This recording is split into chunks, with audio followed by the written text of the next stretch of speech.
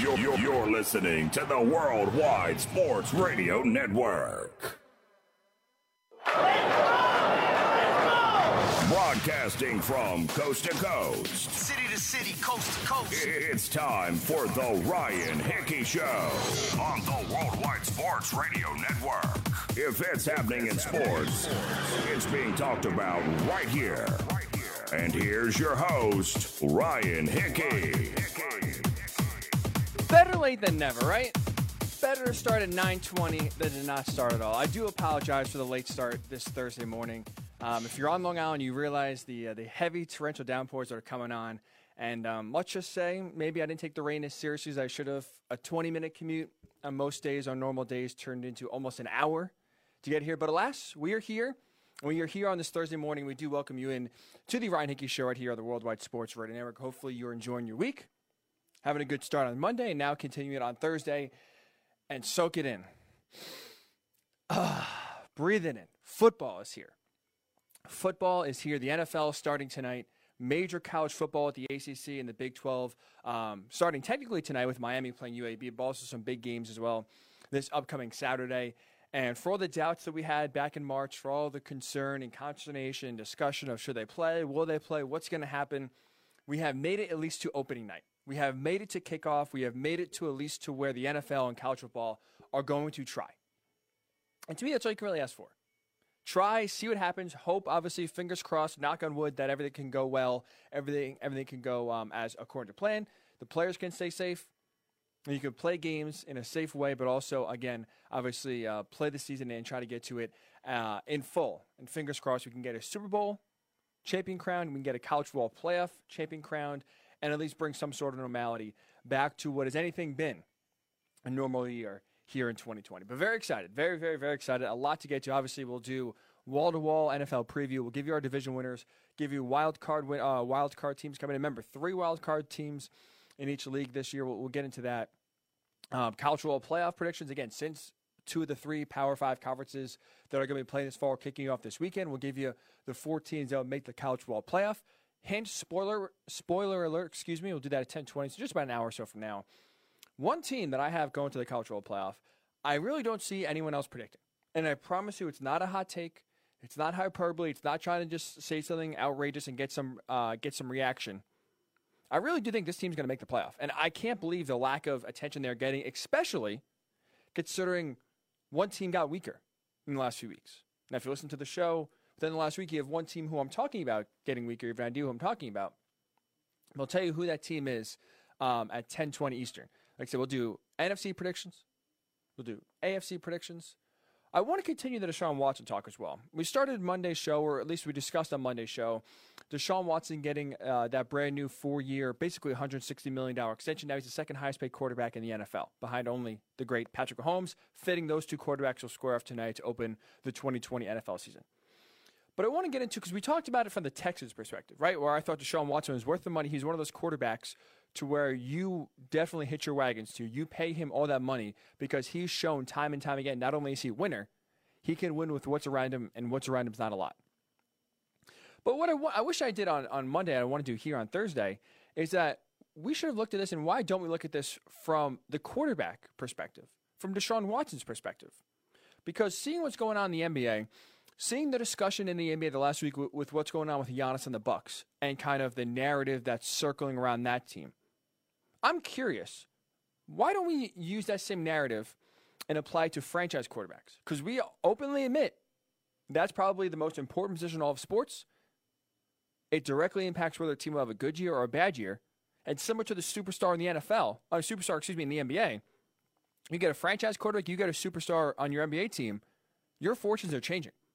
Just like that, right away. So how come we don't view them and talk about them in the same way? I'll tell you what I mean by that in just about 45 minutes or so at the top of the second hour at 10 a.m. Eastern. But I said, a lot to get to here. And as a reminder, we're coming to you live. Always. Late, on time, or late, rain or shine, we're coming to you live from the Big Italy Pizzeria Studios. And again, whether it's great pizza, hot heroes, or even phenomenal dinners, check out Big Italy Pizzeria either in person if you're on Long Island, out in Medford, or online, because again, everything's virtual, online at BigItalyPizza.com. So like I said, NFL starts tonight. Finally, we are getting some NFL action, some real football to talk about. Texans and Chiefs and Arrowhead to kick it off. And so might as well start the show discussing predictions. We all love predictions. Whether we're right, whether we're wrong, we all love telling you what we think. No better time to give you some guaranteed to be wrong predictions. We'll love to get yours, Worldwide Sports Network on Facebook, WWSRN_radio on Twitter, or at Ryan Hickey Show on Twitter as well. So we'll go through the NFC first. Division winners, basically we'll give you the playoff teams, right? Because we don't have to talk a lot about the Jets stinking this year. Shocker. Or the Bengals maybe having a feisty year, but not going to be great. We'll give you the teams we want to talk about, the playoff teams. So with that said, we'll start in the AFC East. Obviously a division, a lot of question marks. Is this finally the changing of the guard? Tom Brady goes to Tampa Bay. New England brings in Cam Newton, but is this really the reign? Are we going to see the reign of Bill Belichick and the Patriots over the NFC East finally? And to me, this is the year I say yes. I'm picking the Buffalo Bills to win the AFC East. You look at the roster. Sean McDermott, the head coach in Buffalo, has done a great job, a phenomenal job of filling out the entire roster. A great defense. Solid offense. You added Stephon Diggs at wide receiver, which is, to me, a perfect complement to what you're trying to do for Josh Allen. Josh Allen likes to throw the ball deep. He's a massive arm. What is Josh Allen's biggest problem? What is his biggest area of concern? Accuracy. So you add Stephon Diggs, someone who's great at tracking the ball, someone who can go up and get the ball, even though he's not big. He's not a 6'5" receiver. When you throw the ball deep, he goes and gets it. So that's a perfect addition for what the Bills want to do. They return their entire offensive line, which, again, in 2020, you're going to see a theme here with all the division winners I pick and the playoff teams I think are going to come out this year. You're going to see one theme, continuity. To me, that's going to matter. You have no, or I should say, very limited offseason, no preseason games, a very truncated training camp. You're going to rely more this year than ever on familiarity, continuity, picking up where you left off last year. And to me, that's what I love with the Bills' offensive line returning. That's massive. I think Josh Allen will take a step this year. He improved from his rookie year to last year. I think he'll improve again from last year to this year. My question is how big? How big is that leap going to be? If he makes a pretty decent leap, the Bills are going to be really good. Now, I don't think it's going to happen, but I think he's going to be good enough to where the Bills will win the division. Again, their roster overall is really good. I have questions about New England. And for that reason, because they are the deepest roster, because they have continuity, I'm taking the Buffalo Bills, finally, for the first, or I guess, so the Patriots have won 17 out of 18 division titles. Not this year. Make that 17 out of 19. The Buffalo Bills, circle the wagons. The Bills are winning the AFC East. We'll go to the North. This one's easy. Baltimore Ravens. Right? I mean, honestly, you look at the AFC North, really everyone else is playing for second place here. Not only did they go 14-2 last year, not only do they return the reigning MVP of the league, they got better this offseason. It's hard to say for a team that won 12 straight games to finish out the regular season. They were so dynamic on offense, very solid on defense, but they got better this offseason. They traded for Calais Campbell, a monster inside. Honestly, one of the most underrated, unsung heroes on the defensive line in the NFL. I really am a big fan of their draft picks. I think Patrick Queen at linebacker will fit in nice. I love the J.K. Dobbins pick at running back. Just keep on plugging and playing great, phenomenal running backs into that run-heavy system.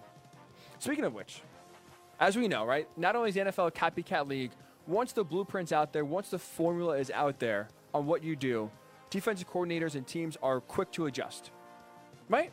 And you see it with the Wildcat. You see it even with the spread offense now and the mobile quarterbacks. The first team to kind of zig when everyone else is zagging, try something out of the box, and has success, it's tough for teams in season to adjust to slow it down. You have a full offseason full of tape. You have all offseason now on all of March, April, May, June, July for defensive coordinators bunkered down, especially this year with nothing really else to do, asking how can they figure out how can we slow down this Ravens offense. To me, it's still not going to happen this year. I don't believe this is the year where the Ravens all of a sudden get figured out, they get solved, and maybe they get exposed. No. They're going to pick up where they left off. I love how they keep the coaching staff talking about continuity. Greg Roman, their offensive coordinator, who really built and designed this offense for Lamar Jackson. Returns, which I love. I think they're just going to keep on getting better. I think they'll add more wrinkles. I think it's not as easy to think to slow down this run-heavy, rush-heavy team of the Baltimore Ravens. I have a little concern about the durability of the wide receivers. All right, Marquise Brown struggled to stay on the field last year as a smaller wide receiver. Didn't get great production out of the wideout spot. But outside of that, I still have a lot of faith this Ravens team is going to be really, really, really good again. To me, that's why they're taking the AFC North. We'll go to the South. We talked a lot about the Texans. We really haven't talked really anything about the Colts. They signed Phillip Rivers. If you listened to the show back in March, as a Colts fan myself, not a fan of the signing at all, to be honest. I'm not a Phillip Rivers fan. I would have loved to see them stick with Jacoby Brissett. I thought they would have been a better team. With that said, I'm still picking the Colts to win the AFC South. I'm not expecting a lot from Phillip Rivers. I promise you I'm not. I didn't change all of a sudden now to now we're close to the season. I'm predicting a big year from Phillip Rivers.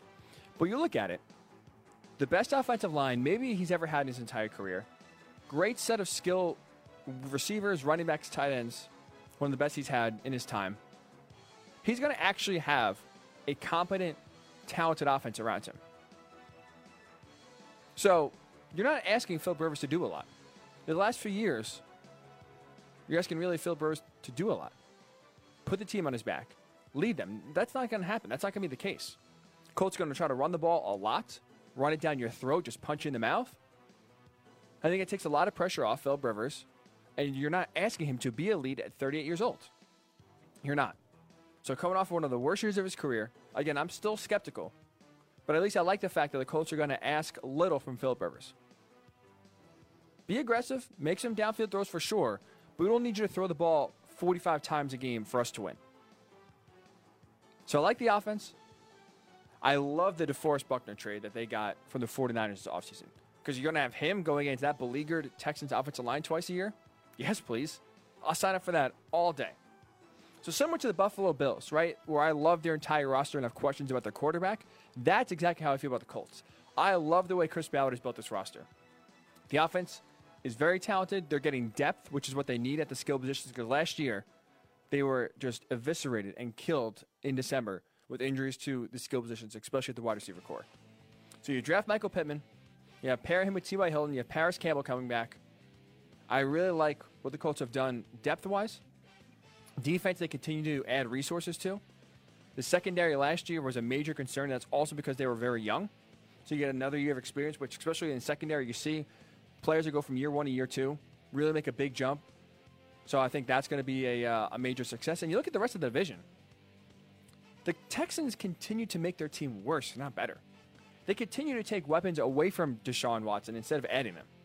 So that's a concern. I think the Texans will take a step back this year. The Titans to me are tricky. They caught lightning in a bottle, I feel like, last year, right? They rode Derrick Henry. Ryan Tannehill got hot.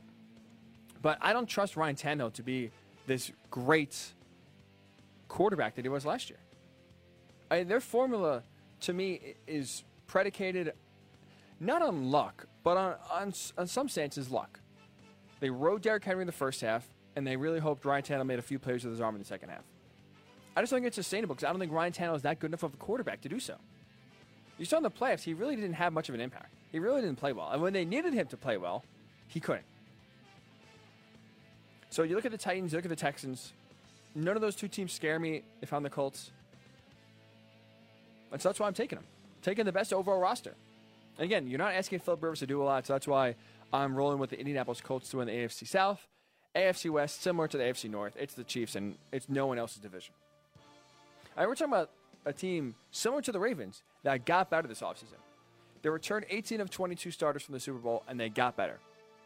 They upgraded Damian Williams, who had a great Super Bowl. You upgrade from him to Clyde Edwards-Helaire. I mean, just the perfect fit. This Andy Reid-led offense out of the running back position. He's tough to tackle. He's great in the pass game. So you look at the talent they already have on the team, the talent they added. I mean, no one's in the same stratosphere in the AFC West. Really, seriously. The Raiders? No. The Broncos are a young and upcoming team. They are similar to the Cardinals in the NFC, where they have a lot of young talent, a lot of intrigue. They're nowhere close to contenders. And the Chargers are, I like the roster, but I don't really know if they're trying to rebuild, if they're trying to go for it this year. The Chargers really have no direction. So to me, the biggest question for the Chiefs this year, can Patrick Mahomes get back to his rookie or his first year as a starter, I should say, performance? I mean, he threw 50 touchdowns in his first year as a starter 2 years ago. And, battled a little bit of an injury last year, right? He had an ankle injury, dislocated kneecap. Could he get back? If he's fully healthy, could he surpass that 50 touchdown plateau? I think he absolutely could. He absolutely could. So the Chiefs, the Colts, the Ravens, the Bills, your AFC division winners. 3 wildcard teams this year. We'll go the Browns. I know, fool me once, shame on you. Fool me twice, shame on me. I bought into the Browns last year. I thought they were going to be a playoff team. Now, I didn't think they were going to be a Super Bowl team. I didn't think they were going to win the division. I thought they were going to be a playoff team, a wild card team. Obviously, they fell flat on their face. So here I am, another impressive offseason, another offseason of hype for Cleveland. So eventually, impressive offseasons have to just pile up, right? I like they got Jack Conklin on the offensive line, addressed one of their biggest weaknesses last year. They brought in a new head coach, which to me, Freddie Kitchens was one of the main reasons why a roster full of talent, especially on the offensive side, really struggled. Really struggled. You saw Baker Mayfield regress last year, to me in part because Freddie Kitchens didn't have him prepared to play well. They didn't put him in positions to succeed, which I think will be different. Bringing in Kevin Stefanski from Minnesota, I like that head coaching hire. So you think about it. If we're just talking worst case here, it's really hard. You can't be any worse than Freddie Kitchens. You really can't. In terms of unpreparedness, in terms of just lack of offensive flair.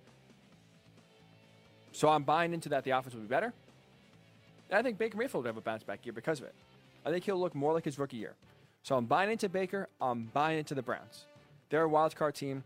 A team that the more I think about it, the more I like, but I still have major reservations about it, and that's the Steelers. Similar to the Colts, similar to the Bills, I really like their roster, especially their defense. I really like their defense a lot. But I have a lot of questions about Big Ben. Now, really, what won me over is that you look at the Steelers last year, right? Big Ben played a game and a half, hurt his elbow out for the year. So you had Mason Rudolph and Duck Hodges kind of flip-flop back and forth all last year. They started 14 games. In those 14 games they started, the Steelers went 8-6.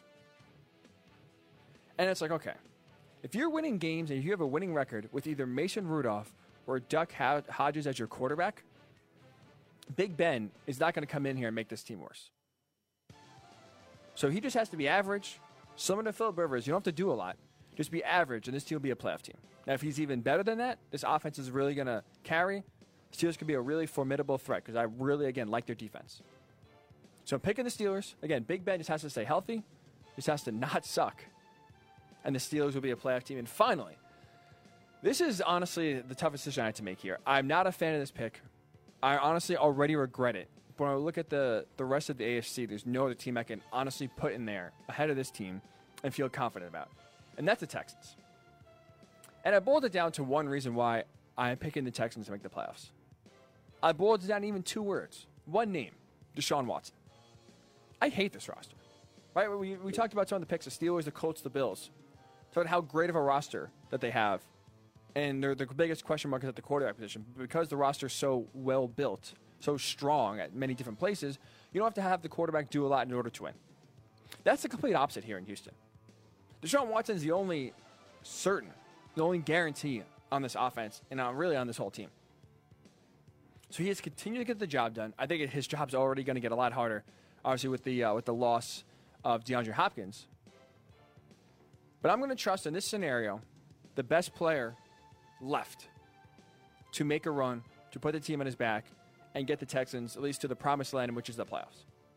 Because when you look at other teams, other possibilities I considered, New England, it just comes down to, honestly, I don't trust Cam Newton to stay healthy. I really don't.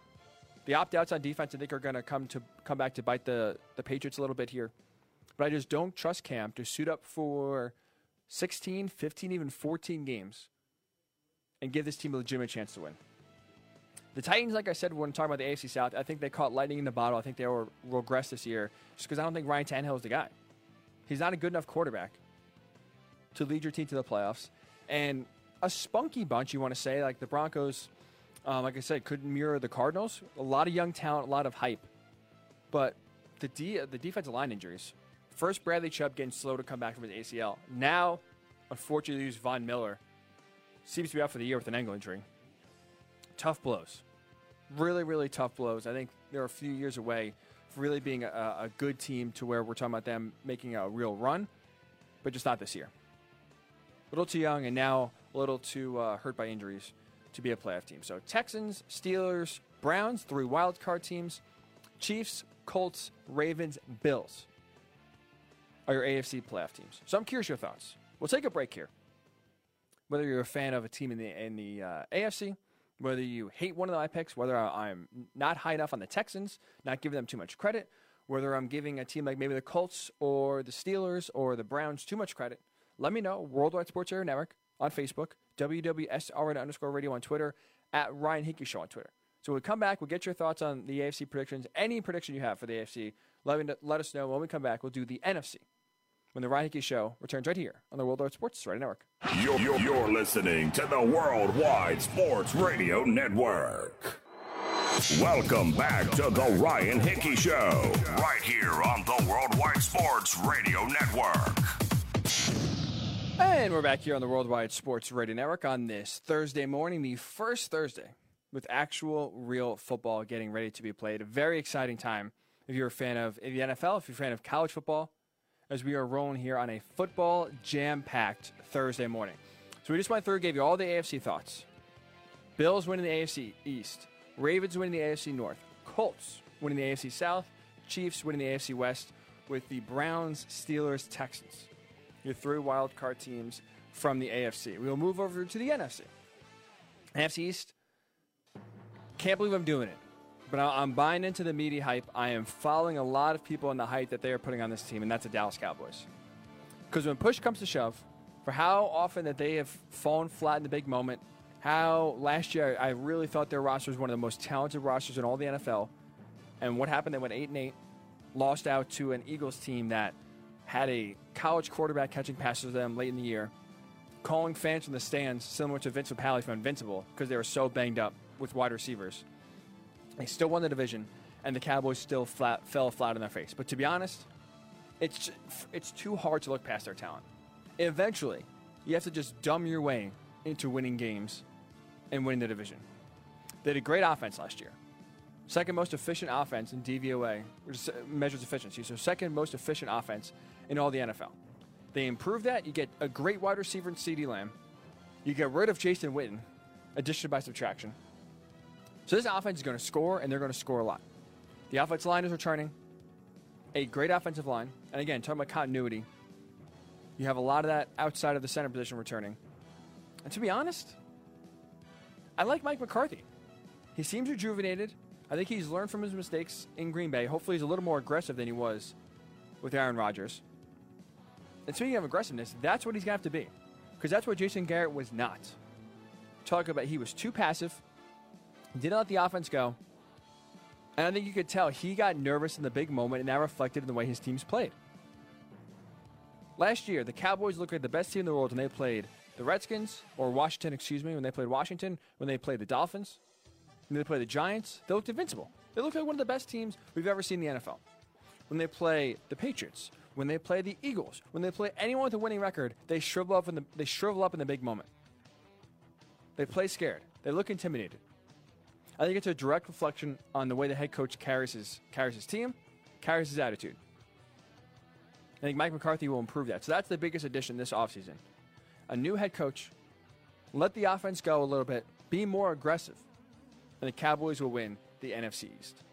The NFC North, I'm really, really liking this Minnesota Vikings team more and more as the season approaches.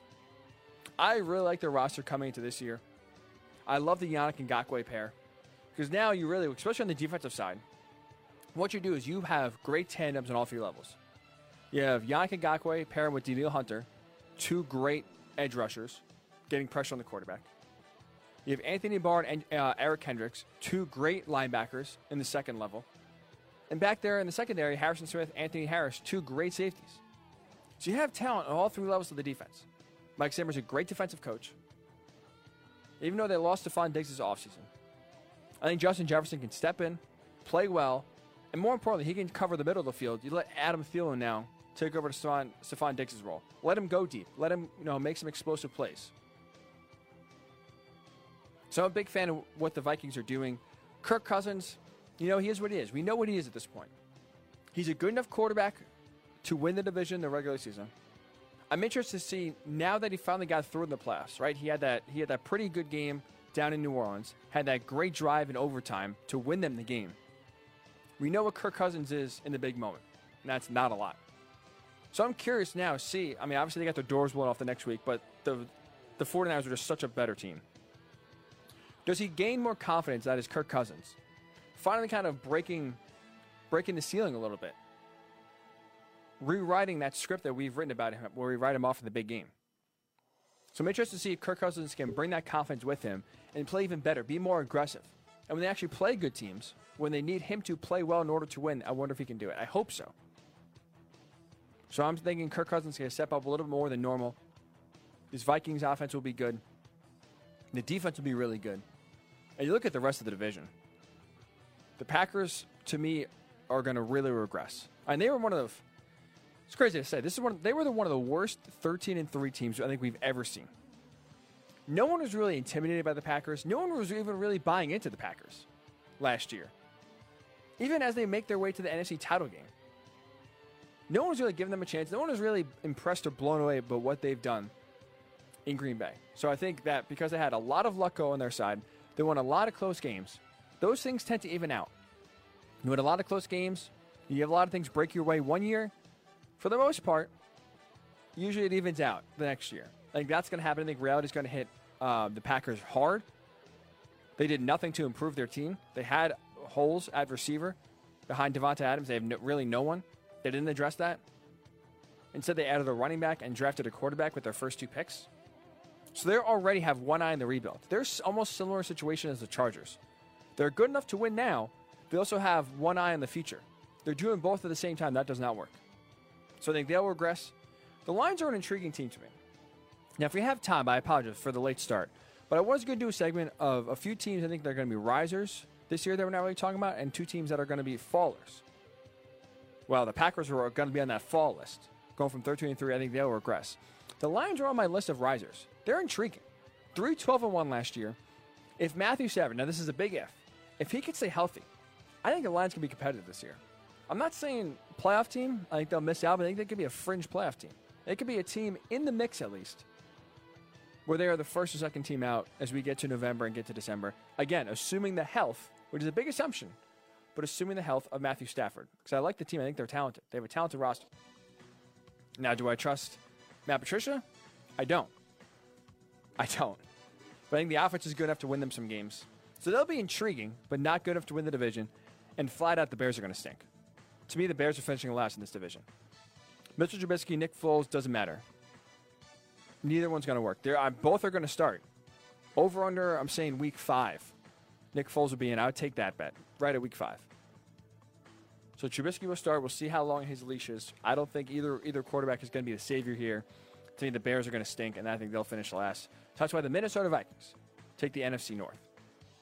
The South is interesting. The South is really intriguing. These next 2 divisions, the NFC South, the NFC West, 2 of the best divisions and 2 of the deepest divisions in all the NFL. Right, we'll start with the South. A lot of sexiness, a lot of attention on Tampa Bay. You had Tom Brady. You had Rob Gronkowski. You recently signed Leonard Fournette. You had him with Mike Evans and Chris Godwin. Bruce Arians is the head coach, wants to air it out. It's fun. They're a fun, intriguing team. But to me, the Saints are just too good.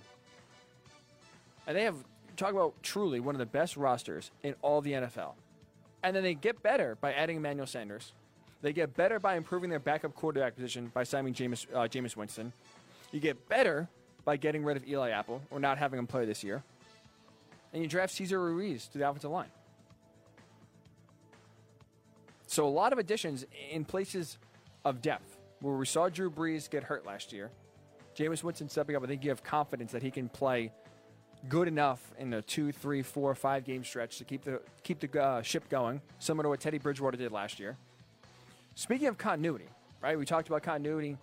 I think it's going to be a major factor this year for team success. Teams that stick together, that return a lot of their core, I think are really built to have some success this year. And who has more continuity and familiarity than New Orleans Saints on offense? Drew Brees, Sean Payton, their offensive coordinator, Pete Carmichael, all been together since 2006. 14 years they've worked together. I'd say that's pretty good continuity. I would say that's pretty good familiarity. That you have rolling into a year with limited offseason, no preseason games.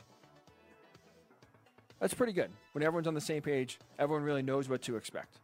So the Saints will be another top offense this year. I think they'll be right in the mix for the Super Bowl hunt. So they're taking the NFC South this year. And finally, The NFC West, the best division in football. 49ers go to the Super Bowl last year. Yeah, the Seahawks come close to winning the division last year. The Rams, with Sean McVay, are still a very intriguing team. And the Cardinals, upstart, spunky bunch, feisty last year. Could they take a step? I think they will take another step. So you're the best division of football. Who's going to come out? I'm going with Seattle. And you go back to last year, Week 17, at home against the 49ers. They were literally, this is not hyperbole or exaggeration, because I went back and watched the end of the game yesterday. They were literally an inch from beating the 49ers and winning the NFC West last year. Having that number one seed in the playoffs, having that first round bye, and having the playoffs in the NFC go through Seattle. They come up literally an inch short with just seconds left on the clock. San Francisco ekes it out. They get home field advantage. They get the number one seed. They go to the Super Bowl. So you take that. You take out how close these two teams were. Remember, you had Seattle go to San Francisco on a Thursday night and win earlier in the year. So you have these two teams really neck and neck in the NFC West. Yet the Seahawks get better. You get Jamal Adams in a trade. The 49ers get worse. They trade DeForest Buckner, their best defensive lineman. Currently, I think Nick Bosa will take that mantle and really show to be one of the best defensive linemen in all of the game. But currently, right now, you lose DeForest Buckner on the inside. You lose Emmanuel Sanders. So the 49ers got weaker. The Seahawks got better. They got stronger. I think, especially, too, with another year of DK Metcalf, year number 2, him and Tyler Lockett are a great wide receiver duo. You add Greg Olsen as a tight end, which is something that really Seattle's not had. Russell Wilson has really had a reliable target at tight end, which I really like with Greg Olsen. He's a great security blanket. He'll fit in fine. So I'm going with the Seahawks. I'm rolling with Seattle. I'm really buying in that this could be the team. And to me, I'll tell you this in a little bit, they are the team to beat in the NFC. And they are the team to beat in the NFC. So the Seahawks, the Saints, the Vikings, and the Cowboys out of the NFC, 3 wild cards. We're going with the Bucs. I'm buying into the hype. I like the Buccaneers. I think they'll, despite Brady going into a new team, having some really new faces on the offense, I think they'll be good. And I think they'll definitely get a wild card berth. The offense is still really talented. I'm still buying into Tom Brady being good. I like his arm. I'm really not buying into the concerns last year again. Said it time and time again. I blame more the offensive injuries, lack of being on the same page last year for New England struggles more than Tom Brady, his arm strength decreasing or his overall play decreasing. So the offense will be good, a lot better than they were last year. More important, the defense will be a lot better because Tom Brady's not going to be throwing 30 interceptions. Part of the reason why the defense was so bad with the pass was because Jameis Winston was putting them in impossible situations. Picks in his own end. Turning the ball over and giving another team short field. So you put the defense in a bad spot. So the Buccaneers, to me, I'm buying into the hype. Not to win the division, but definitely to be a playoff team. 49ers, similar to the Ravens. I love their rushing attack. Kyle Shanahan's a mad genius. And I don't think anyone's figuring them out anytime soon. They will continue to scheme up ways to get their running backs in open field, make it tough for defense coordinators to slow them down. I think that's going to continue. Defense will take a step back just because I think it's almost impossible to be as dominant as they were last year. But they'll still be good enough. 49ers will get in. And I'm doing it. I'm buying into the Cardinals. I'm buying in on their high ceiling. I love the offense of Larry Fitzgerald, DeAndre Hopkins, Christian Kirk, Kenyon Drake. All great weapons for Kyler Murray. The offensive line is improving, and they were top 10 last year. For how bad this offensive line was, they were top 10 in pass protection last year. They'll get better. Give Kyler Murray some more time. And they're actually a pretty good run defense. They're the 6th best run defense in all of the NFL last year, which is perfect considering you look at the Seahawks, the Rams, and the 49ers. They all try to establish the run first. They all predicate their offense based on establishing the run and punching in the mouth. And the Cardinals can withstand those punches. So they're built well for the division that they're in. So you look at the other teams around the NFC. The Eagles, I think, have more talent and are more experienced than the Cardinals. But to be honest, I don't trust them to stay healthy. They already, without any preseason games and a very truncated training camp, already have injuries. So this is a team that can't stay healthy the last few years, already can't stay healthy this year. And there's really no one else in the NFC that I look at that is really going to be competition. So I think it's going to come down to the Cardinals and Eagles for that last spot. I'm buying it. I'm giving it to the Cardinals. So Cardinals, 49ers, and Buccaneers are the NFC wildcard teams. So we'll do it. as we wrap up here for these predictions for the NFL. Super Bowl prediction. Taking the Chiefs, shocker, out of the AFC. I'm buying them, taking the Seahawks out of the NFC. Chiefs, Seahawks, Super Bowl. I'm sorry to go chalk. I'm sorry I can't predict something that's crazy or out there or, I'm telling you what I think. It's going to be chalk. I'm taking the Kansas City Chiefs to go back-to-back Super Bowl champions. First time since the Patriots back in, what was that, 03, 04, 02, 03? I'm buying in. To me, they're too good. I don't see Patrick Mahomes taking a step back. I don't see defenses all of a sudden turning it around to slow the Chiefs down. So Chiefs, Seahawks, Super Bowl, I'm taking the Kansas City Chiefs back-to-back Super Bowl champions. So I'm curious your thoughts. Worldwide Sports Network on Facebook, WWSRN_radio on Twitter, at Ryan Hickey Show on Twitter. What are we thinking for the Super Bowl? What are your predictions? So we get those when Ryan Hickey Show returns. Also, I do want to get into this more. We always talk about NBA superstars in one way. We always talk about them winning, going to a team that could put them in the position to win. Why don't we talk about franchise quarterbacks the same way? I want to talk about Deshaun Watson's new contract from Deshaun Watson's point of view. And why I think it would have been better for him to turn the deal down. It is the Ryan Hickey Show right here on the Worldwide Sports Radio Network. It's the Worldwide Sports Radio Network. Welcome back to the Ryan Hickey Show, right here on the Worldwide Sports Radio Network. Sorry about that. We are back here on the Worldwide Sports Radio Network, trying to get everything kind of fixed here, trying to put out some promos for the next segment. Totally lost track of time. But we are back here on the Worldwide Sports Radio Network, talking football, and more football. We went through the AFC, went through the NFC, gave you every division winner, every playoff team, and gave you the Super Bowl pick, Chiefs over the Seahawks for Super Bowl this year. Chiefs will go back-to-back in my eyes. I'm curious your thoughts. Facebook, Worldwide Sports Radio Network, Twitter, WWSRN_radio, or at Ryan Hickey Show, at Ryan Hickey Show. Sounds, or spelled, I should say, just how it sounds. Nice and easy. So we're curious your thoughts here. Who will make the Super Bowl? The NFL is here. Chiefs Texans tonight. It's a good time, very good time to be alive as some sort of normality returns here to our lives. So taking your Super Bowl predictions. I'm also curious, though, as we get into this year. We did talk a lot about Deshaun Watson on Monday's show, right, with his new contract. I love the contract. Again, he's now the second highest paid quarterback in the NFL behind only Patrick Mahomes. I think he's well worth the money. I think he's proven that he's worth the money. And to me, it's the smartest contract negotiation for the Texans to keep him there as long as possible. He had the best chance for success by paying Deshaun Watson, keeping him there, and hoping that he can carry them on their back to an eventual Super Bowl championship is what they hope. Here's my question, though, because I want to look at this from a Deshaun Watson perspective. But obviously, he got a lot of money. 4 years, $156 million. Hard to turn that down. But I'm curious, should Deshaun Watson, now that he's going to be in Houston for the next 6 years, is it best for his career if he stays there? He's going to have a lot of money, but is it in terms of winning? In terms of winning championships, because that's what we always talk about with quarterbacks, right? The quarterback position, more than any other position in football, we always equate with championships.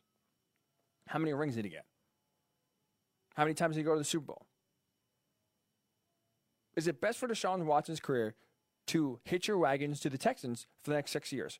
Because to me, when I look at the landscape of the NFL, I look at the way the Texans are running business, it would have been better off for him play out the next 2 years of his rookie deal and then try to go to free agency.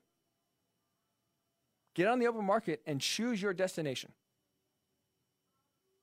Because that, to me, is the best way for Deshaun Watson to actually win. And it's curious because I want to ask this question. Right? I want to kind of phrase it this way. The NBA is going on, right? Playoffs are going on. So there's a lot of sports are going on, but the NBA playoffs specifically, now as we get our way to the conference finals, we're slowly getting our way there. The NBA, we always have the discussion every year of star players in their respective market. If they struggle in the postseason, we always talk about them leaving. And the latest example, the perfect example of this, is Giannis Antetokounmpo with the Milwaukee Bucks. Second year in a row, the Bucks have the number one seed in the East. Second year in a row, the Bucks don't make the finals. This year, even worse, as you lose in the second round, with expectations really high.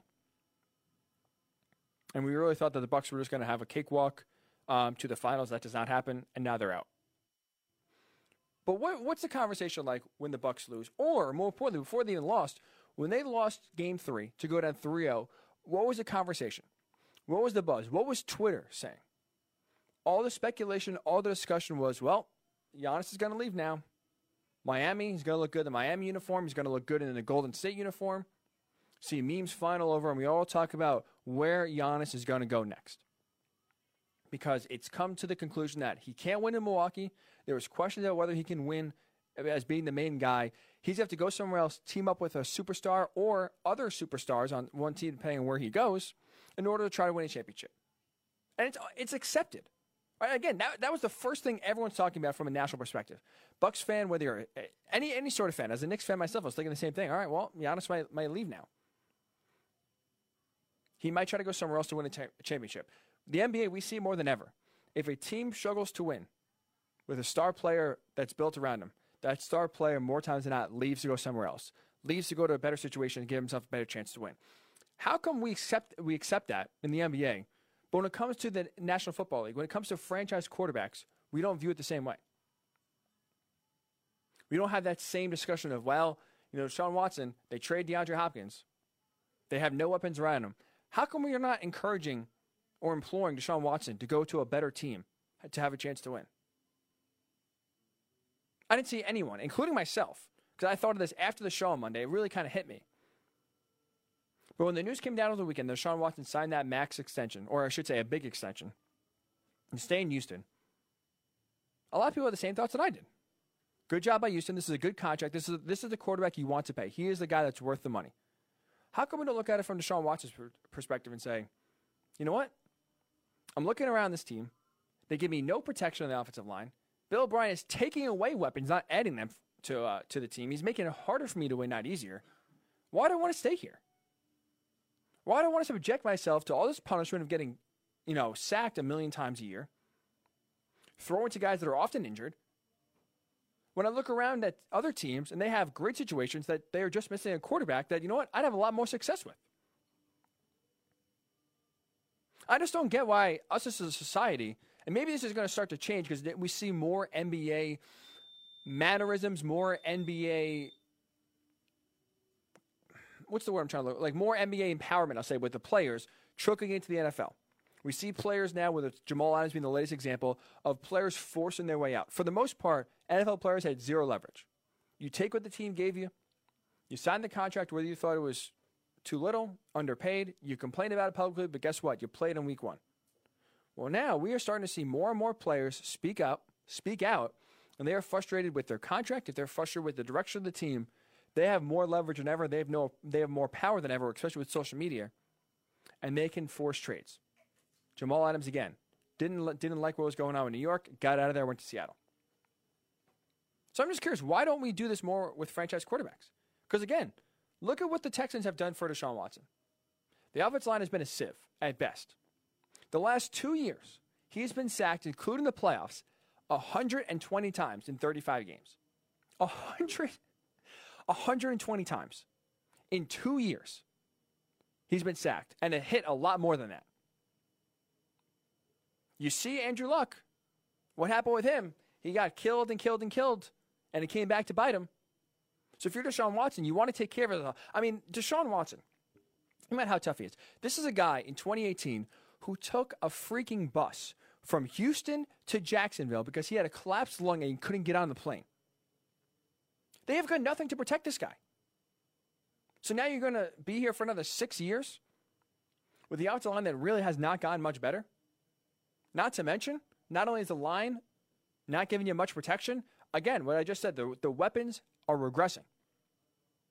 Your best receiver, one of the best receivers in the NFL, your security blanket, your go-to guy, DeAndre Hopkins, out. Out. Your most reliable option you've had in your 3-year career is gone.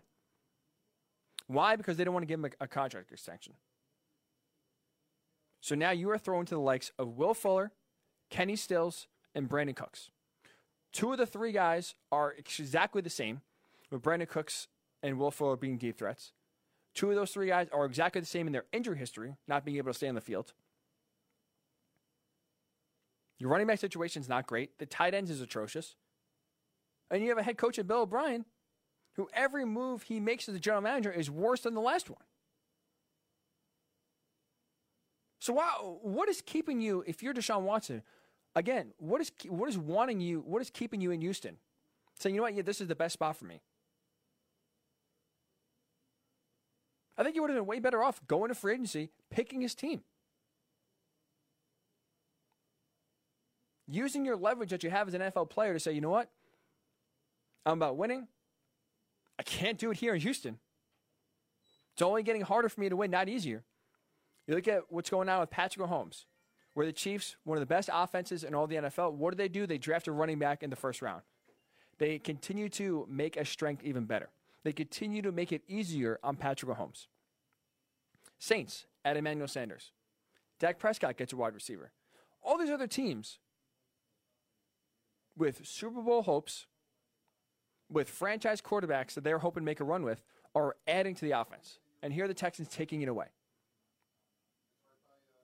So I don't understand why, we don't really view and why quarterbacks at the moment have yet to really flex their muscles when it comes to either gaining leverage and getting out of there or forcing a trade. I look at the NBA. You have LeBron James. You have Kevin Durant, Anthony Davis, Kawhi Leonard, Paul George. Some of the best basketball players in all the NBA have switched teams multiple times in order to try to win a title.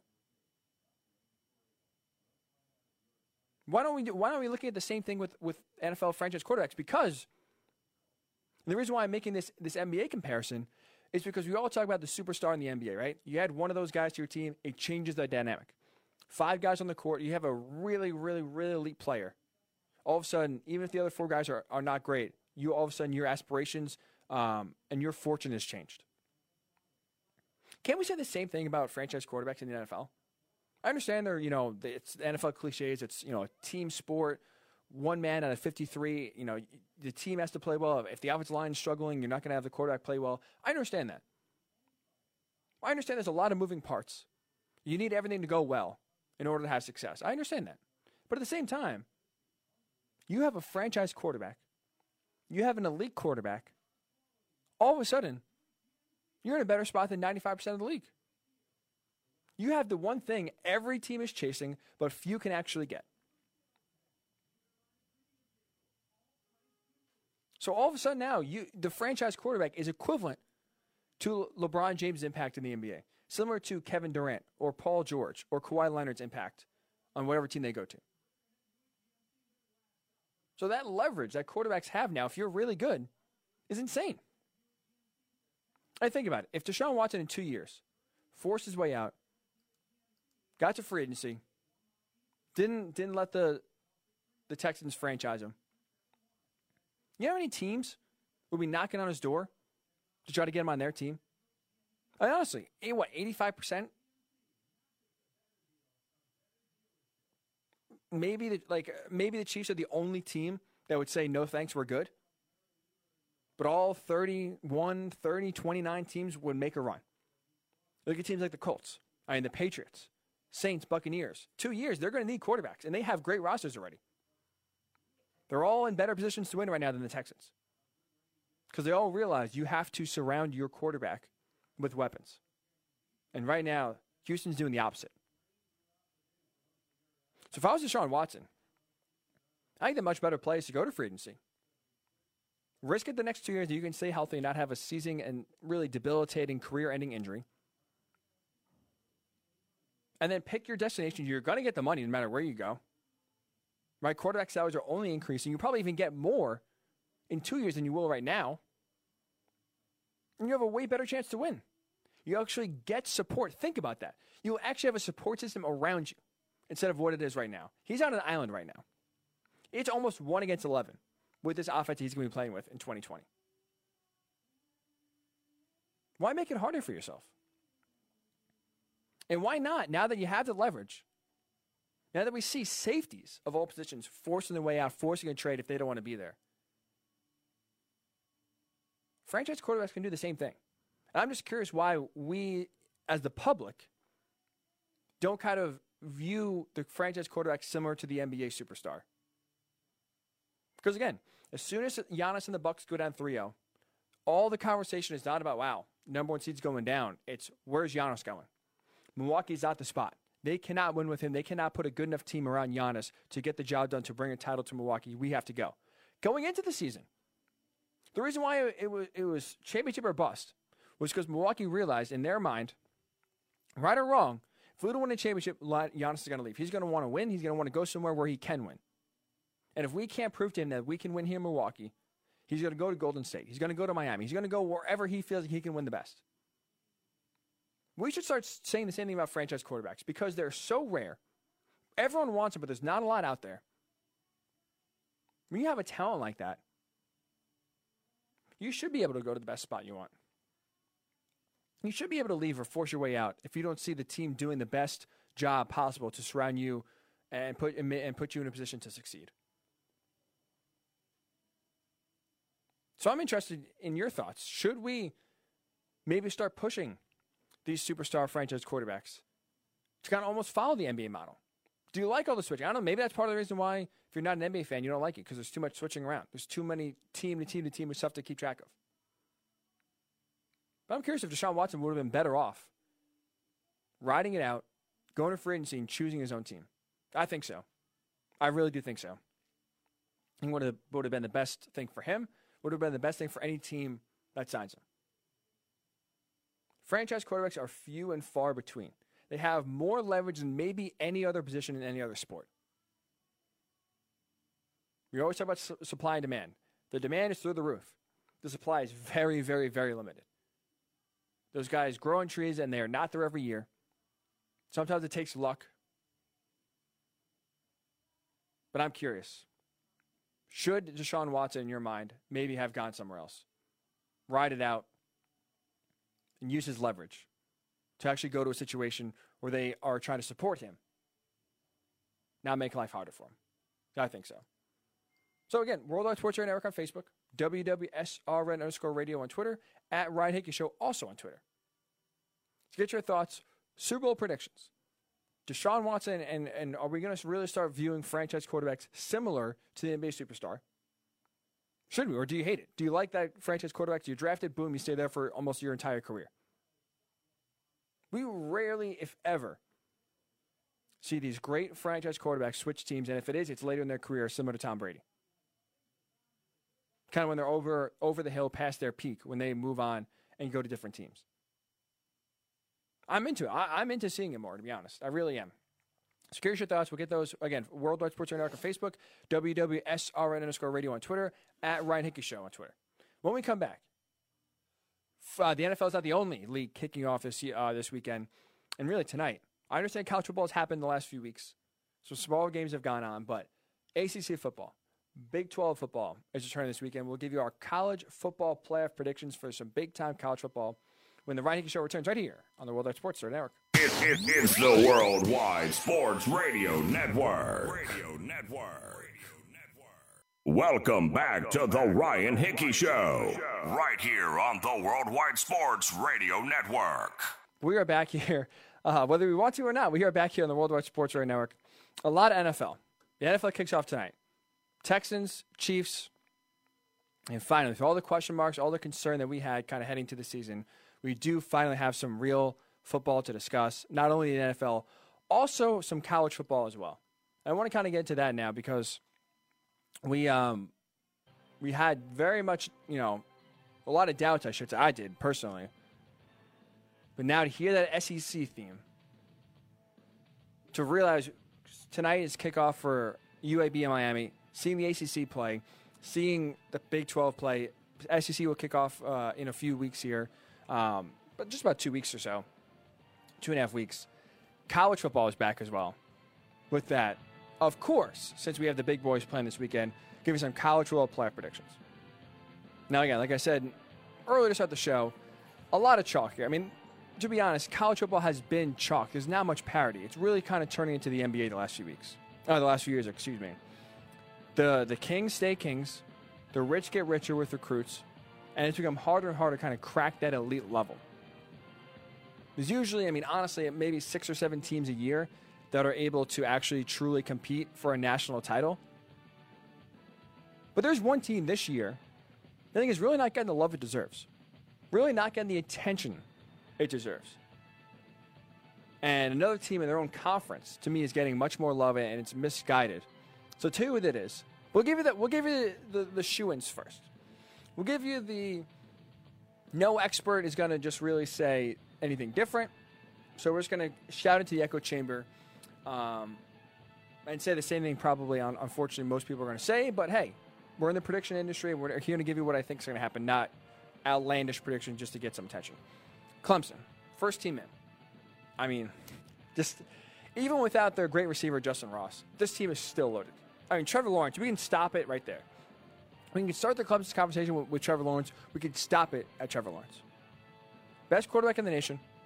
He's back. Travis Etienne, the best running back in the nation, is also back. Both of those guys returning. I mean, obviously, Trevor Lawrence returning because he could have opted out. Travis Etienne returning because he could have went to the NFL last year. Both returned and are playing this year with one goal in their mind, with one reason this year, to win a national title. They ran into a buzzsaw last year in LSU. No one was beating the LSU Tigers, just running through everybody. I mean, now Clemson comes back loaded, comes back motivated. They're going to be in the college football playoff. It's going to take a very 2020-esque situation for Clemson not to be in the playoff this year. So there's your number one team that's going to be in the playoff, the Clemson Tigers. Another team we're used to seeing in the CFP, the Alabama Crimson Tide. I mean, I'll ask you. I'll do my prediction with this. I'll ask you a question. Do you think Nick Saban is missing out on the playoff for a second straight season? Do you think so? Last year was the first year in the playoff history he did not make it with Alabama. Do you really think he's going to miss it again for a second straight year? Because I don't. I absolutely don't. You look at this roster. Devontae Smith, Jalen Waddle, Najee Harris, Dylan Moses, Patrick Surtain. They have a ton of weapons, a ton of talent on that team. Now, obviously, the biggest question for them is going to be who's going to play quarterback. Is it going to be Mac Jones, who filled in for Tua last year? Is it going to be young, hotshot, big-time recruit Bryce Young? To me, I would play the young guy. I'd go Bryce Young. In this kind of year, with everything kind of being out, different, we'll say, this is the year I think you kind of take a risk and play for the future while also having a ton of talent to win. So they're better than Georgia to me. They're better than Auburn. LSU's taking a step back. All three are on their schedule this year. So the schedule's harder. But they catch a break with Georgia with Jamie Newman leaving. LSU has had a lot of skilled players not only go to the draft last year, but also opt out this year. So Alabama's in a great spot. They'll be in the playoff. So Clemson in the playoff, Alabama in the playoff. Another team we have come to see a lot in the playoff of late, Lincoln Riley and the Oklahoma Sooners. It's been a rotating door quarterback these last few years, and it's been no problem at all. Baker Mayfield, boom, in the playoff. Kyler Murray, boom, in the playoff. Jalen Hurts transfers in, some success, but really more known for his legs than his arm. Transfers in, boom, playoff. And playoff because he throws well with his arm. So now, who will be the fourth quarterback in 4 years to try to get the Oklahoma Sooners to the playoff? It will be Spencer Rattler. Big-time recruit. A lot of hype for this guy. Redshirted last year. I think he's going to play really, really, really well. The offensive line returns 4 starters, which is huge. We talk about continuity, especially in college football. No spring practice. A very weird offseason with training-wise. That's big for him. And to be honest, too, you look at the way Lincoln Riley builds this offense. It's concerning that, yes, their wide receiver depth is not great. Yes, their running back depth took a hit with Kennedy Brooks opting out. But to be honest, this offense is so plug and play. This offense is built to have success no matter who's in there at receiver, no matter who's in there at running back, no matter who's in there at quarterback. The schemes, the play calls are designed to put whoever's back there in a position to succeed. So I'm buying in that Oklahoma, with a new quarterback for the 4th consecutive year, will be very good. And that they will have some success. And more importantly, too, the biggest question mark for Oklahoma is not their offense, it's their defense. Alex Grinch, their defensive coordinator, came over last year, improved the defense. Now, it was so bad 2 years ago, their defense, that he improved it significantly, and they still were not great. Below average. So now year 2, another year under his belt, I think that defense will continue to take another step.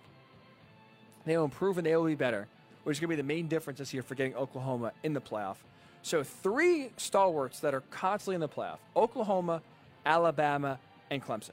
I apologize for going chalk. I apologize for giving you something that probably you've heard a million times already.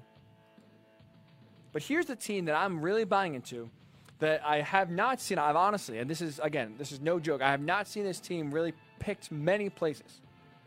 I really haven't had this team talked about a lot. That's the Florida Gators. I'm buying in. This is Florida's year. They're going to make the playoff for a few reasons. Number one, they return their quarterback, Kyle Trask, leading returning passer in the SEC. You know, a lot's been said about him not really having the starting experience. I think he played great last year when he filled in for Felipe Franks. I think he'll take another step now, the offseason, knowing he's a quarterback, having this offense designed to be built around him. I think he'll take another step. I think he'll be very good at the quarterback position. They return a lot of experience on both sides of the ball, which, again, in a year where there's no spring football, essentially, where it's the training has been different, the training camp itself has been very different. I mean, we talk about the NFL having, getting interrupted and not being the same offseason. College football, you can make the argument that they're even more impacted. These kids are used to structure. They're used to working out in a certain way. Pros at least have access to gyms and trainers. These college kids, when they go home, they don't have access to gyms. They don't have gym. Most of them, I should say, don't have gyms in their garage or personal trainers that are coming over. I mean, you're talking about, filling up backpacks with sand and trying to run up a hill as part of your training this offseason. So to me, because it's been a weird year, training-wise, having a lot of experience on both sides of the ball is key more than ever, especially in college football. So you talk about continuity. They are returning their same coaching staff, essentially. They lost one offensive coach. But the head coach and also the offensive coordinator, Dan Mullen's the same. Their quarterback's the same. And you look at why, you look at other teams in that SEC that they're going to have to compete with, and also across the nation, but specifically in the SEC. And you have Georgia, who a team that a lot of people are picking to go to the playoff, people are really buying into. Georgia has a new offensive coordinator, a new quarterback, 4 offensive line starters are going to be new this year. So, yeah, I am a little concerned about Georgia having a lot of turnover, having a quarterback that, to me, does not fit the system in JT Daniels. I'm very, very skeptical, of how he'll play in his first year in Athens, if he's even cleared to play from a knee injury because he's still coming off a torn ACL. So that's why I give Florida the edge over Georgia. I think this is the year Florida finally gets Georgia. The Gators have a manageable schedule at Texas A&M week 3, but fans are going to be limited there. Not to mention, Texas A&M, a lot of people are high on them, talking about them being pretty good this year. The reason there's a lot of buy-in for Texas A&M is twofold. One, they returned a 4th-year starter quarterback in Kellen Mond. Let's be honest here. A 4-year starting quarterback in college football is not a good thing, but it's not as big of a deal, or it's not as a sure thing or a sign of success as it used to be. Because now, if you're any sort of talented, the money is so great in the NFL. The desperation for getting a franchise quarterback is so great. If you're any sort of talent, if you have any first-round potential, you're going after year 3. As soon as you're draft eligible, all the good quarterbacks are gone. Kellen Mond, I say it nicely, not a good quarterback. Number 1. Number 2, part of the reason why Texas A&M was getting so much hype, because the schedule was weak. I could have used a lot of different words there. We'll say weak. Now it's different. Now they have 10 SEC games. Now they have Florida on their schedule. So I'm not that intimidated if I'm Florida going to Texas A&M. I don't think they're going to be great. So that's manageable. At Tennessee, the final game of the year is going to be tough, but I think that's, again, Tennessee's still a little bit away from being a real contender. They're getting some momentum. They're getting recruiting momentum, but we don't see that turn up until 2 or 3 years down the road. So that's a winnable game. And to be honest, the biggest game of the year is going to come down to Georgia. Who do you trust more in a big spot? Dan Mullen or Kirby Smart? Really think about it. Because Kirby Smart has had the success. He's put Georgia on the stage. But every big game that Georgia's had, Kirby Smart exactly is not the reason why they're winning games. His game planning, his in-game decisions aren't exactly the recipe for success. So to be honest, despite a less talented roster, I trust Dan Mullen more in a big spot than I do Kirby Smart. Sorry, trying to do a bunch of things at once here, as you can see. Not the easiest thing in the world. But because of that, I'm taking Dan Mullen when the game's on the line to make better decisions and to put his team in a better position to succeed than I do Kirby Smart at Georgia. So I don't like it. I don't like Georgia with JT Daniels coming in late, having to learn a new offense, and an offense that I'm skeptical that he can fit into, by the way. I'm very skeptical that will lead to success in a playoff spot for Georgia, so that's why I have Georgia out. I am never trusting Texas again. I am sick and tired. And I could do and I was debating it too, I could do a whole segment ranting about Texas, why we should never buy into them ever again. They have to prove it first. Because every single year without doubt, what is the offseason hype? What is the offseason discussion? Texas is finally back. They have this going for them. They have got that going for them. They can actually finally, this is the year they're going to put it all together, put all that great talent they have together, and make a run. Win the Big 12. Beat Oklahoma. Go to the playoff. This is not the year. It's never the year. Until they actually do it. Until they win a big game. Until they actually make the playoff or win the freaking Big 12. Win the Big 12. I don't want to hear about Texas as a college football contender or college football playoff contender ever again. Ever again. Sam Ehlinger. Everyone is going crazy about Sam Ehlinger, their fourth-year starting quarterback. Oh, Texas has a lot of experience, 4-year quarterback coming back. That's what you want to have this year. Sam Ehlinger, there's a reason why he didn't go to the draft last year. He is not good. He is a pretty good college quarterback at best. At best. He's not the reason why Texas, or I should say, he has not played well enough to lead Texas to the playoff, lead Texas to some real success. You had a great year in 2017. You beat Georgia in the Sugar Bowl, and what do we hear? What do we hear? Or I should say in 2018, excuse me. Texas is back. Oh, that's it, folks. Here's Texas. They're here to stay. They beat Georgia in the Sugar Bowl, where Georgia could not care less about that game. And then they go lay an egg the next year. I am sick and tired of talking about Texas, about hearing about Texas. I don't want to hear about them ever again. Because every year they have a great recruiting class. Every year they always have some hype about bringing in some great high school players. And guess what? Every year we're talking about the same thing. They are an 8-4 team, barely squeaking out wins against Kansas. So please, please, please, please, never again. I do not want to hear about Texas. This is not the year. Last year's not the year. Next year's not the year. The only time I want to hear Texas and the college football playoff is when Texas is in it. That's it. So people can buy the hype. People can talk about Sam Ehlinger. Yeah, fourth-year starter. Texas, this is going to be the year. Oklahoma, some turnover. Big 12's wide open. This is going to be the year Texas is going to take it. No. I'm sorry, no. Prove something, then talk. Win, then talk. Win the Big 12. The Big 12 is not even that good of a conference. Honestly. What team outside of Oklahoma should really give Texas concerns, should really trip up Texas year in and year out? And they even had success. They've beaten Oklahoma in the past, and they still can't even give themselves a chance to win the Big 12. God. This is, as you can see, this has really been sitting in my mind, and it's something I want to get off my chest for months now. Months. So you heard the Texas rumors earlier in the year. I mean, obviously, when we really start talking about the season, it's been tough because of the way the offseason went. There's really more questions of can they play than actually breaking down and talking about which teams will have success, which will not. But there's been a few times this year, this offseason, this summer, when it seemed, okay, they're going to play, we're going to have a season. There's a few times where, okay, we're going to talk about what we think this season, what's going to happen this season. And every time it's come back to Texas, Sam Ehlinger, this is the year. Big 12's wide open. Some question marks about Oklahoma. Texas has the horses this year to do it. Enough. No more. I'm begging you, no more Texas. I'm not buying into them. You should not buy into them. Just don't. So with that said, I don't think Georgia is going to be good enough to get to the playoff.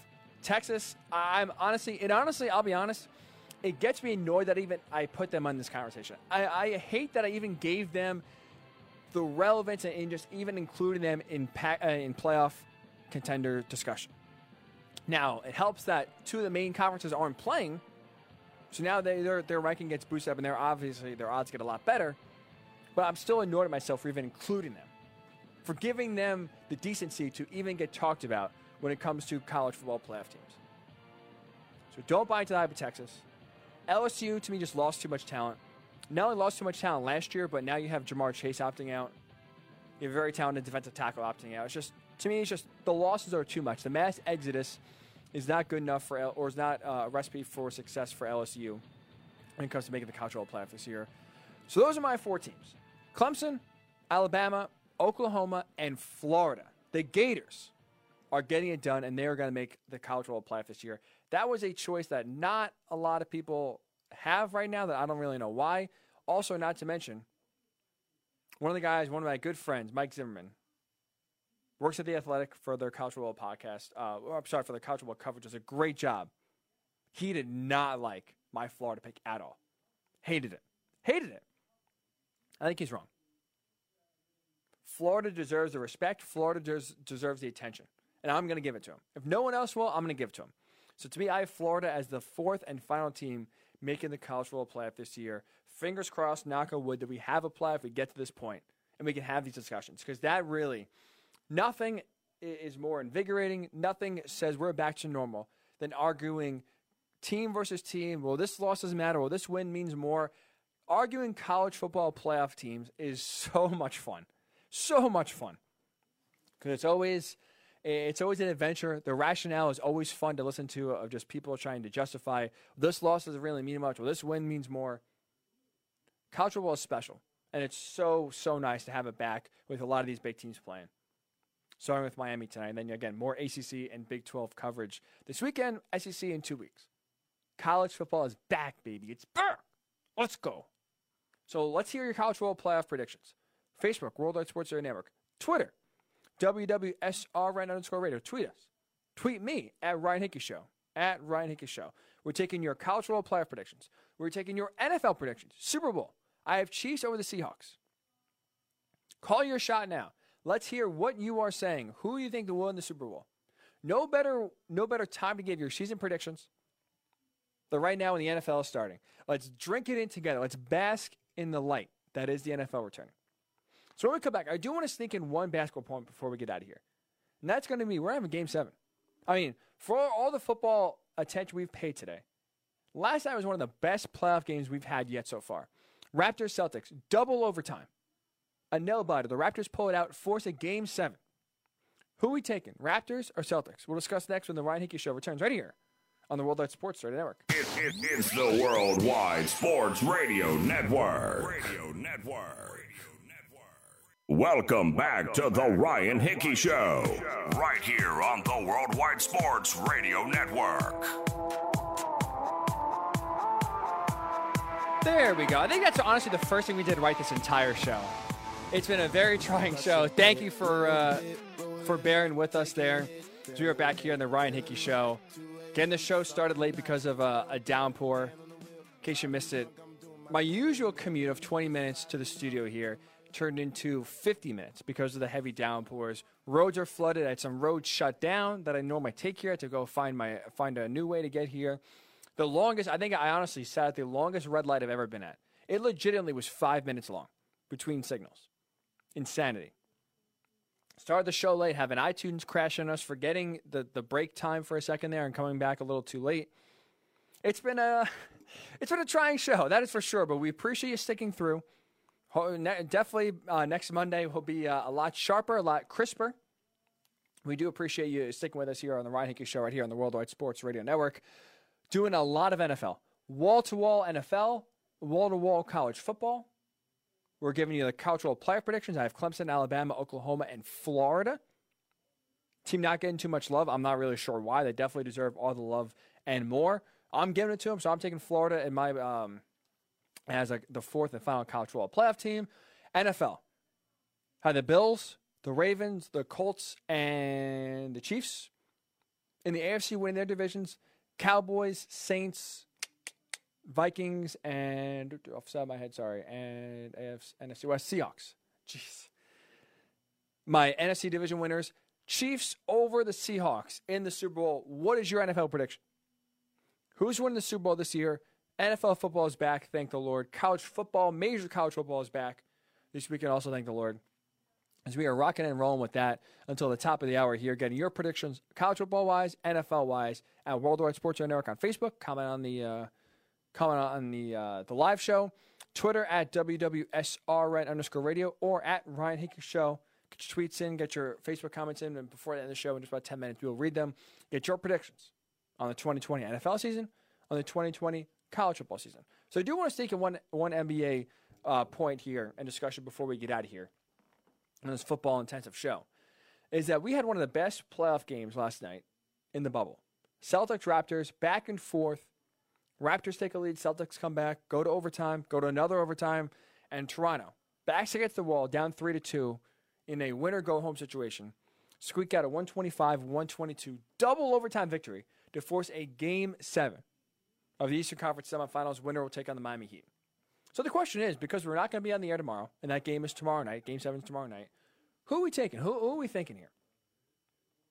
Because I really do think the winner of this series is going to go to the finals from the East. I love the Heat, and to be honest, I'm not picking the Heat to win. I'm rooting for the Heat. I love Jimmy Butler. I love watching the way this Heat team plays. They are just dogs out there. They're dogs. So from a rooting perspective, that's the team I'm kind of adopt and root to get to the finals. But who I think is going to make it, I think it's going to be the winner of the Celtics and the Raptors. So who is that going to be? To me, I'm still taking the Celtics. I said it last week. I thought the Celtics had the best chance. It was their conference. The Eastern Conference goes through Boston. After they went up 2-0 on the Raptors, after the Bucks were struggling, at that time down 0-2 to the Heat, I'm still rolling with the Celtics. I think they will win Game 7. I think they will go to the finals from the East, and here's why. I really, really, really like their scoring depth that they have. They have multiple guys that can step up on a nightly basis and score, which is what you need in the playoffs. You really, really, really do need that. Last night, the perfect example. Jason Tatum wasn't outstanding. Struggled early on. Got to kind of go it late. But for the most part, he didn't really play a Jason Tatum-esque superstar level game. No problem. Jaylen Brown stepped up. 31 points, 16 rebounds. One star doesn't show up, or I should say, one star struggles. Another one steps up in Jaylen Brown. Kemba Walker was really the focal point that the Raptors tried to take away. No problem. Someone else stepped up. That really has been something that the Raptors have struggled to do. Now, Kyle Lowry did it last night. Credit to him. He played outstanding. And towards the end of the game, he put the team on his back. He played great in overtime, great down the stretch of regulation. But the Raptors really haven't had depth-wise scoring consistently. And they shot a lot better last night. They're 40% from 3. But in this series, they've really struggled at shooting the ball. And they are shooting 32% from 3 this series. That's not good enough to get it done. Now, even more concerning in a Game 7 situation is that Pascal Siakam still has yet to show up. Jason Tatum has played great. Jaylen Brown has played great. You had Marcus Smart showing up playing great. Kemba Walker has been a catalyst for the offense. You have all these different guys on Boston stepping up and playing well at different times to pick up their team. The Raptors haven't done that because Pascal Siakam really hasn't played well at all since the restart. That has me seriously concerned. Kyle Lowry played great. He is single-handedly this year and last year changing his postseason narrative because before it was he would play great in the regular season, would not play well in the playoffs. Raptors would play great in the regular season, boom, early exit, get bounced, get dominated in the playoffs, usually by LeBron James, and they're left scratching their head of what else can we do. Kyle Lowry was a big reason why the Raptors struggled in the postseason in previous years, and now he's turning it around. Now he's being the reason why they're winning. So credit to him. He's done a great job with that. But if it's going to be the Kyle Lowry show, with inconsistent contributions from Fred VanVleet, who, again, shot well yesterday, played well, knocked down some threes. But those streaky kind of players, those streaky runs that the Raptors have kind of found themselves in get me nervous. Because one bad night, similar to Game 5, it's a 30-point blowout. The Celtics have been consistent. They've gotten scoring from all different areas and have gotten great play from their stars when they need to. The Raptors have not been consistent. Nick Nurse has done an incredible job just to get to this point. What he's doing offensively, what he's doing defensively is second to none. Said a few weeks ago, Nick Nurse is the best coach right now in the NBA because he's doing more with less. He is doing more with less better than any other coach. what he's getting out of this roster is commendable. Now what he's getting out of this roster, pushing the Celtics to a Game 7, when your best player in Pascal Siakam really has yet to make his impact, yet to go back to his regular season form, is incredible. And honestly, incredible. The fight that the Raptors have shown this entire series, again, just goes to the DNA that Nick Nurse has implemented on this team since he took over last year. Very impressive, very commendable. But when it now push comes to shove, when we're talking about a winner-take-all situation, I'm going with the team that has depth. I'm going with the team that's been more consistent. And that's the Celtics. That is the Boston Celtics. So to me, it's still Boston's conference to lose. In my mind, the Eastern Conference goes through Boston. I think they're the team that are going to get to the finals. I think they're the team that's going to win Game 7 tomorrow night and face the Heat in the Eastern Conference Finals. So quickly, you want to get in? Any thoughts on last night's game, Celtics or Raptors? Facebook, Worldwide Sports Radio Network. Twitter, WWSRN_radio, WWSRN_radio, or at Ryan Hickey Show. If you haven't been following, I suggest you do. First of all, follow our network account at WWSRN_radio, WWSRN_radio. Follow our Twitter. You get a notification every time a show goes live. Download our app, WWSRN, if you have an iPhone, Worldwide Sports Radio Network if you have an Android, WWSRN on iOS, Worldwide Sports Radio Network on Android. So again, you get a notification anytime a show goes live. We have a ton of great shows. Reaction shows after the NBA postgame. Errol Marks, incredible shows that he puts on Monday, Tuesday, Thursday nights. MMA show on Fridays if you're into boxing, if you're into mixed martial arts. Friday night he does a show just solely dedicated to that. A ton of NFL content, hockey content. Islanders, brutal loss last night. I apologize to anyone who's an Islander fan. That's, even being a Ranger fan, that's tough. Losing a game that late. They're playing so well in a game you really need. That's fun for no one. So I don't take pleasure in kind of watching that happen because I've been on that end, that losing end, too many times. Too many times. But we have a great hockey show, great all-around content shows. So I highly suggest you download the app, WWSRN on iOS, Worldwide Sports Network on Android. Follow us on Twitter, WWSRN_radio. Follow us on Facebook, throw us a like, Worldwide Sports Radio Network. Same thing. You'll get a little alert to your phone, put your notifications on, boom. Worldwide Sports Network is live. And that way you can always stay in tune no matter where you are.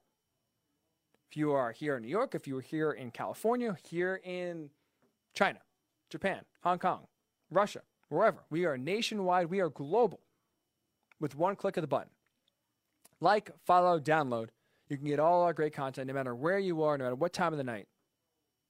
We continue to hopefully put out a product that you enjoy listening to, you enjoy watching, and hopefully keep on coming back to. So to finish it off, in case you are just joining us, better late than never. I could say the same thing starting the show 20 minutes late. Better late than never. That's been really the theme of today's show so far. Better late than never. But NFL picks. Chiefs over the Seahawks in the Super Bowl, college football playoff, Clemson, Alabama, Oklahoma, and Florida are my college football playoff picks. Now, don't worry. Except we have a lot of fun stuff coming out here for the NFL season. One of the things we're going to do, revisit, because this is the best, right? We make our predictions before the season. This is going to happen. This is why I think this is going to happen. And then what happens? The season starts. Chaos happens. Injuries. Players just don't play well. Teams overperform. We think they are better than we think. And all of a sudden our predictions look insane a month later, 2 months later, 3 months later. So we will revisit these. I've written down all my predictions. Division winners, wildcard teams. We will revisit maybe about halfway through the season, kind of see, kind of gauge, all right, let's see where we are. This is what we said back in September. How right, how wrong are we? We'll do that. We'll update you on kind of the standings for how we're looking. And then also at the end of the year, as a report card, kind of grade out these predictions and see where we were right, where we were wrong. I'm sure we will be more wrong than right. But it should be a lot of fun. So we'll definitely kind of do that throughout the football season. And also have some new segments. I'm very excited as well. Kind of do get some new ideas going, different ways to talk about what goes on in the college football world, what goes on in the NFL. Because a lot is going to happen. A lot is going to happen. This is going to be one of the craziest years I think we've ever seen from being a sports fan. Some teams will have fans, some teams won't have fans. Obviously, the COVID protocol, we'll see once now. Really, training camp was the easy part in keeping players healthy. Now we are going to see Truly, can players stay healthy? Can the NFL actually play amidst a pandemic? It's going to be interesting to see how it gets done, the logistics-wise. I don't envy anyone in the NFL office that has to deal with this on a daily basis.